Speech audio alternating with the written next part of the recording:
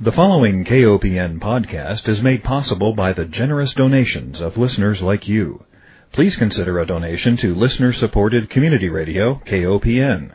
You can donate securely on our website at kopn.org. Hi, welcome to Food Sleuth Radio, where we help you think beyond your plate. I'm Melinda Hemmelgarn, a registered dietitian and investigative nutritionist on a mission to connect the dots between food, health, and agriculture and find food truth. And today I'm honored to welcome my guest, Dr. James Greenblatt. He has dedicated his professional career to integrative psychiatry. He has worked with thousands of children, adolescents, and adults, employing both medical and complementary therapies in the treatment of mental illness. Dr. Greenblatt is dually board certified in child and adult psychiatry. He received his medical degree and completed his adult psychiatry residency at George Washington University in Washington, D.C., and he completed a fellowship in child and adolescent psychiatry at Johns Hopkins Medical School. I heard Dr. Greenblatt speak. He gave a presentation to a practice group that I belong to titled The Dietitians in Functional Medicine, and the title of his webinar was Malnourished Minds, a Functional Medicine Approach to Cognition, Memory, and Mood. It was fascinating, and I wanted to bring his voice to our listeners. Welcome, Dr. Greenblatt. It's great to be here. Thank you for inviting me. Well, you touched on so many components of food and medicine that I wanted to have you on the program. But perhaps first we should back up and just explain to me, if you will, how you became interested in psychiatry and integrative psychiatry specifically. Well, I actually went to medical school thinking that I could cure all ills with, brown rice and kale. And so I was interested before medical school, and I quickly realized that both medicine and particularly psychiatry, it wasn't that simple. So getting through traditional psychiatric training, I came out, as a psychopharmacologist prescribing medications for adults and children, and I very quickly realized that it wasn't always effective. There were tremendous side effects. And now close to 30 years have been back into the reason I went to medicine is to look at nutritional, metabolic, kind of underlying causes of psychiatric illness. And many of these underlying causes tend to be nutritional deficiencies or environmental toxins. You have written a number of books, and they touch on many areas of nutrition that are quite fascinating. ADHD, binge eating, depression.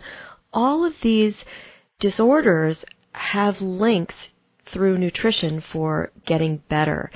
So I thought we could touch on a few of those. One of the things that you mentioned during your excellent webinar had to do with nutritional lithium. And I have to tell you, Dr. Greenblatt, this was such a revelation to me because we never studied lithium when I was practicing to be a registered dietitian. We now have some information stating that, yes, there is a recommended dietary allowance of about 1,000 micrograms or 1 milligram. It's found in the soil and water, but one of my concerns, and as we were talking before the show, yours as well, how much is left in water after water is filtered or bottled. Let's talk about lithium first. How did you discover the power of lithium, and how much is the right amount? Very, very important questions. I first learned about lithium, again, before medical school, about 30 years ago, from Jonathan Wright, who's a very well-known physician, Harvard-trained MD, who's been writing about integrative medicine for many years. And the story of lithium is fascinating. Number one, it's in the soil, so it's in our water supply. And the important thing to remember, and what research has demonstrated, is that the amount of water in the soil, in the tap water that you drink, has been shown to affect rates of depression, actually suicide, and aggression in communities. So we have studies from the 1980s, and these studies have been repeated all over the world. So the first ones were in Texas. So if they took 50 different parts of Texas and looked at their tap water, they would all have varying amounts of lithium. And they were able to show that if you had low levels of lithium in your tap water, naturally in your soil, that in those communities there were higher rates of aggression, depression, and suicide. Wow. And those communities with the higher rates had lower levels. And this was repeated in England, in Austria, in Japan, and a recent one in Greece, and then they repeated one in Texas. So it's been repeated many, many times. And I think that's the most important kind of beginning point when you talk about lithium. It is in our soil, it's in our water, and there appears to be some dramatic benefit to having dosages in the soil. Yeah. Well, the President's Cancer Panel report in 2010 advised Americans to filter their tap and well water. And that had to do with a lot of the agricultural and industrial chemicals that end up in our water, pharmaceuticals as well, that may or may not be tested for in municipalities. And so many of us have water filtration units. Many of us drink bottled water. And I'm assuming that those filters are going to remove lithium. That's correct. And that's kind of one of the theories as to why, those of us who've been looking at lithium in hair samples for 30 years have seen it, used to be occasionally see a patient a month, and now we're seeing many, many every week. And I believe it's probably the consumption of bottled and filtered water. Wow. This is so interesting. All right. Well, one of the other issues that you mentioned about lithium during the webinar that had my mouth just dropping open had to do with the fact that 7-Up is named 7-Up because it used to contain lithium. Tell me that story. Lithium was a major kind of tonic, if you will, or health tonic in the early 1900s. It was particularly advertised for hangovers. So for 25 years, lithiated water, lithiated drinks. I think there were like 20 or 30 different drinks with low-dose lithium in them, and it would help you with hangovers. And then it was 1929 when 7-Up first was developed, and the atomic weight of lithium, every chemical has an atomic weight, was like 6.9. And so they just kind of, rounded it up to 7, and 7-Up, lift your mood. And it was right on the label, it said lithiated lemon soda.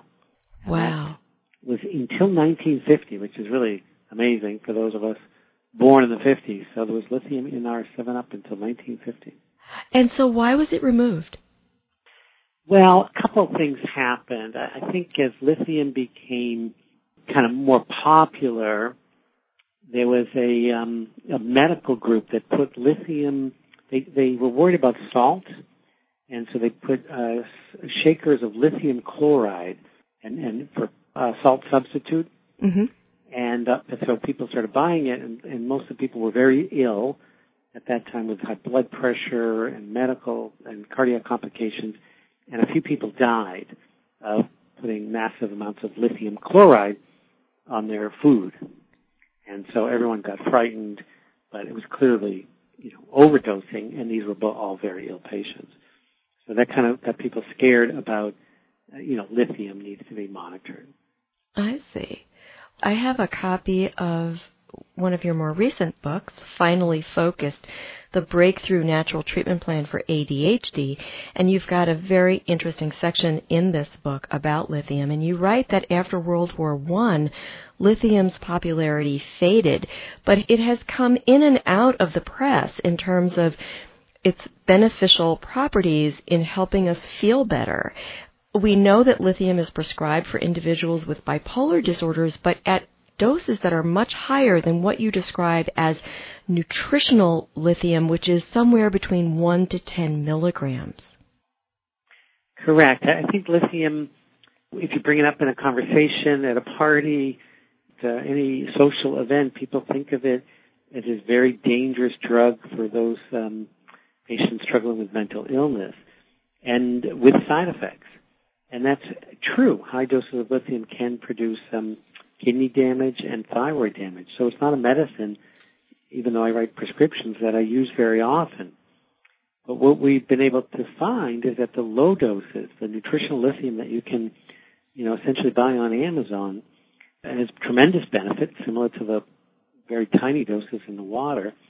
And you mentioned ADHD. I think the most consistent symptom that we've had success with over these 30 years of using this is that the concept of irritability. And so those individuals with that kind of always on the edge, anger, irritability, for these young ADHD kids, these temper tantrums, are oftentimes those most responsive to nutritional lithium. And I'm assuming that this plan, do patients work normally with their physicians in taking this? Would there be some contraindications with using, say, lithium with some medications that are normally prescribed for ADHD? Not for ADHD. I think in the children, we're using droppers of microdoses. We use between 500 and 1,000 micrograms, so less than a milligram of lithium, which again is probably what many of us would have in our water supplies. Sure. So it's very tiny dosages. I think if for anyone with kidney disorder or thyroid disorder, they should be working with a physician. But other than that, these lower doses, 1 to 2 milligrams, are probably what's required for the average individual. And most of my work looks at those individuals that aren't average, that there might be strong family histories of mental illness, of substance abuse, and I believe that group likely needs higher lithium. Now, if people were to listen to this interview and decide to go to one of their local supplement stores and buy some lithium, I'm assuming that it comes in different forms, such as lithium carbonate, for example. Are there forms that you would recommend in favor of others? Well, lithium carbonate is the prescription, so that would not be available. The only form that's likely to be available at the health food store or an online nutritional store would be lithium orotate. Okay. And you mentioned that there was some toxicity with the lithium chloride. Would there be any interactions with other foods or components of foods in the diet that could cause a problem? No, not on these low dosages, 1 to 5 milligrams. These are physiological dosages that aren't going to interact with other medications or foods. Well, this is just fascinating. All right, well, let's talk about some of the other factors that you think are important in having healthy mental status. Do you want to talk a little bit about some of the minerals, in particular magnesium? Sure. Well, I think if there was one nutrient that is the most common deficient in those struggling with either ADHD or anxiety or a host of mental health issues, it would be magnesium. I think, as you know, magnesium is depleted from the soil, so there's not as much in our food supply. And stress, which is so common, particularly those who are struggling with mental health issues, depletes magnesium.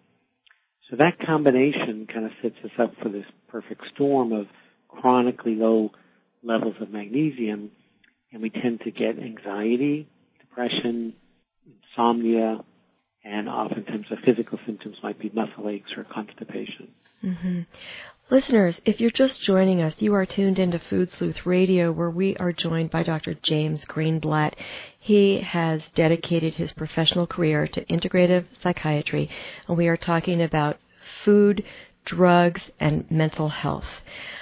I do want to talk about magnesium. This is so important because what we're finding with some of the pesticides and herbicides that are used in our environment, crops may have lower levels of some of these beneficial nutrients. Some of these herbicides bind or chelate metals, making them unavailable to the plant and therefore us. So I can understand how we are seeing some of these reduced mineral levels in our foods today. How much magnesium are you recommending? Well, without testing, if someone was just supplementing on their own, it's usually 200 to 400 milligrams per day. One of the side effects of magnesium might be loose stools. So one would cut back if you had loose stools. There are times if we do testing and look at someone who's been chronically depleted for a long time, we might recommend a higher dose. Magnesium is best used 2 or 3 times a day, and that would minimize the GI side effects and kind of enhance absorption. Mm-hmm. And I noticed that you had spoken about a particular product in your book on ADHD, and that product is called Calm. And I like that because you can stir it into a cup of hot herbal tea, and it's not as offensive to me as having to swallow a pill, and I'm sure that's better for children as well. Yeah, kids like it, either a warm drink or mix it with ice, and it just seems to be a nice routine, particularly around bedtime. So we've had great success with that product. Well, you have such a compassionate approach with regard to ADHD, and because I've got Finally Focused in my hands, I wanted to just pick up the book and share with our listeners just a few components of it that I think need to be amplified. And one is this idea that exercise is a drug for ADHD. I think there's so many non-medical interventions that the scientific literature has demonstrated to be helpful for some of the symptoms of ADHD. And certainly exercise is one of them. One of the kind of famous examples is Michael Phelps, whose mother talks about his ADHD and uncontrollable, very hyperactive kid until she threw him in a pool. And, the rest is history. But certainly exercise has been shown to be helpful. We all know after we exercise, we focus better, and if we can get into a routine with our kids, it tends to help the course of this potentially very, very disabling illness. Exactly. Also, time in nature. I've seen research showing that a child that spends a half hour out in nature also regains composure similar to that which might be expected with an ADHD medication. Yeah, I just read the term vitamin N, for nature, and so both or blue space and water and the green in nature. But clearly the research is quite convincing, and some just focus on ADHD kids, walks with ADHD kids in nature, with significant improvement in sustained attention. Yeah. The other thing that I would like to pull out of this book, because I think it's so important and because I recently had an experience watching a young child go to a soda machine and get a 20-ounce Mountain Dew out of the machine, and sometimes I just uncontrollably intervene, and I mention something to the parent about, wow, that's really not good for his teeth. But it's not good for so many of our body functions, and how sugar impacts the microbes in our gut and how we've got this gut-brain reaction. But you have a whole chapter in Finally Focused on sugar. And I wonder if you can talk a little bit about sugar's relationship with ADHD. Sure. There's so many different aspects of how sugar, might affect behavior. But the one that gets quoted all the time is that, the one study that showed sugar does not increase hyperactivity. They gave a bunch of candy to kids and they performed just as well after the test. And so all the pediatrician thinks there's no relationship. But if you dig deeper into the literature, there's a tremendous amount of implications for high sugar diets and attention. And I'll just list some of them. One, it appears that individuals genetically with ADHD are just not as good at regulating blood sugar. So their blood sugar drops lower than the non-ADHD kids, which means they can get irritable or hyperactive. So appears to be some genetic part of that equation. The other very common part of the high sugar diet is I call it the nutrition vacuum cleaner. If we're eating unrefined sugar without nutrients, then our body is kind of robbing the rest of our food supply or our nutrition stores to get the B vitamins that you need to metabolize the sugar. So the nutritional vacuum cleaner is another variable. And then the concern around the sodas, I think, has another life of its own, because here, particularly those large sodas where I do shiver when I think about the size of those drinks. Yeah. The phosphoric acid that's used is one of the mechanisms that some people believe might contribute to ADHD, so high phosphorus in the diet. And that also is another mechanism of lowering magnesium. Oh, that's there are many, and there are other ways that really sugar can interfere with helping kids with ADHD. Well, I thought it was interesting that you note here in the chapter on sugar that because eating sugar feels so good, a child begins to demand and eat more and more of it. And this chronic intake blunts the dopamine response, causing the child to demand and eat even more sugar in order to feel good. Can you talk a little bit about dopamine? Sure. that's kind of that overlap sentence that really crosses into binge eating and obesity. We now know that there's a high correlation of ADHD with binge eating and obesity. And part of this is likely this regulating of the dopamine system. So dopamine is a chemical in the brain, neurotransmitter, that is what's referred to as our pleasure neurotransmitter. So if we do something we like, if we enjoy our work, if we eat, if we have sex, anything that's pleasurable, we're going to get this rush of dopamine. And different individuals have genetically difference in how much dopamine they produce and how much dopamine they break down. And some individuals are kind of genetically prone to need more stimulation to get the dopamine. And for many kids with ADHD, there does appear to be kind of a genetic difference.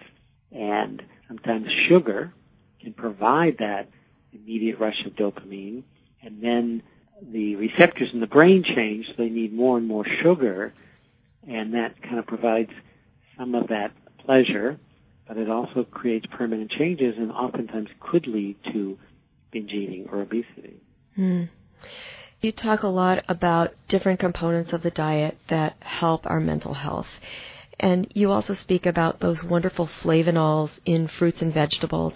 And as I'm reading about all the benefits of foods and nutrition and mental health, I am reflecting also on the quality of our diets, especially the dietary quality of individuals who live in poverty and the kinds of foods that those individuals have access to or don't. And because I'm a dietitian, I always focus on food rather than supplements or pills. That's just my therapy, my therapeutic approach. And I wonder if you have any thoughts on dietary quality, mental health, and how we can intervene, perhaps even on a policy level. Well, I think we have enough literature now. When I started many years ago, there were just a few studies, and we were really going on both common sense and clinical experience. But now the research is so overwhelming to the point where people have spent millions of dollars doing a study that's saying if you eat junk food, you have a higher rate of depression. Well, we probably know that, but we now have the study to prove it. So it's quite clear that the quality of the foods, nutrient-dense foods, does prevent both mental health issues, aging issues, and other chronic health issues. And oftentimes it's education, oftentimes it's just awareness, and sometimes the whole food supplements can be a critical component of providing those nutrients that we just unaware of. Mm-hmm. Well, I think one of those compounds that probably it's easier to use a supplement are the omega-3 fatty acids. And I say easier oftentimes to use a supplement because so many people don't have access to cold water fish that are naturally high in omega-3s.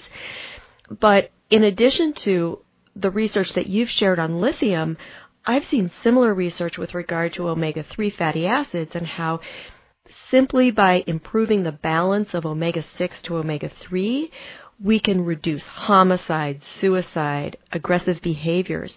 So it's all of these factors taken together. And I wonder, how do we tease all these different variables out? Well, again, another really good question. I think that what you're describing is very good literature now that we need to educate the physicians, because now that the science is published in academic journals, so educating our physicians are going to be one way that we're going to be able to treat more patients, and they're going to believe in the treatment. And then public policy. I believe, as you said, in terms of the omega-3s, the implications for both prisoners. I've seen studies with prisoners giving like 1 or 2 pills that cost pennies a day, decreasing violence and aggression. The military is doing studies on omega-3s and suicide. Mm-hmm. That the implications here are if we can kind of rethink some of our financial placement of money for the prevention of mental health. And that's why this field is so important to me, or this model of nutrition and integrative functional psychiatry, because it's a model for prevention. These nutritional supplements can often prevent the illness before they become life-threatening due to suicide or chronically disabling. Mm-hmm. You've had many decades of research under your belt, and we just have a few minutes left, so I want to open the floor to you. What would you like our listeners to know about integrative psychiatry and all that you've learned over these years?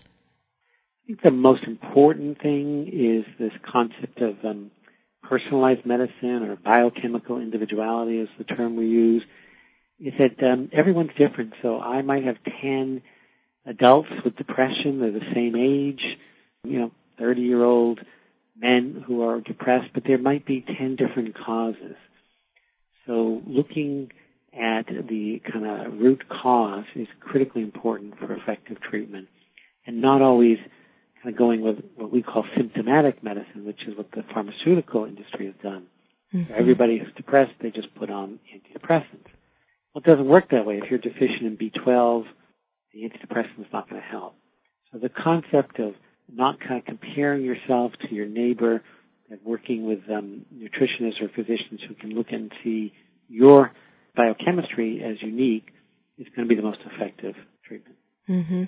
And how do you get over the hurdle of the way we think about mental health in this country? It seems like if you've got a broken arm, you can talk about it at a party. If you've got a mental health issue, then suddenly it becomes secretive and nobody wants to talk about it. The stigma and the shame is common. Some people think it's a little better because celebrities can now talk about, I was depressed. Bruce Springsteen talks about depression and antidepressant medicine.